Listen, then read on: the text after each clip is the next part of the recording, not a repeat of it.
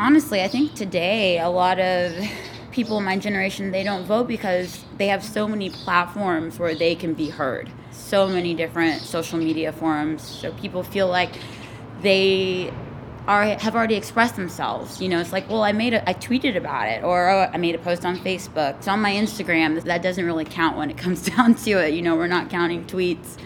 So I feel that's a big reason why people don't do it.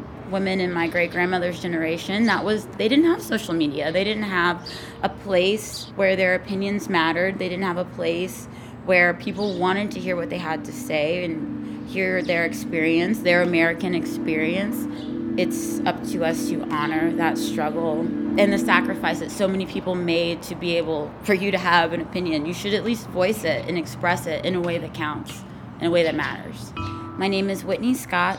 I am a force, and I vote.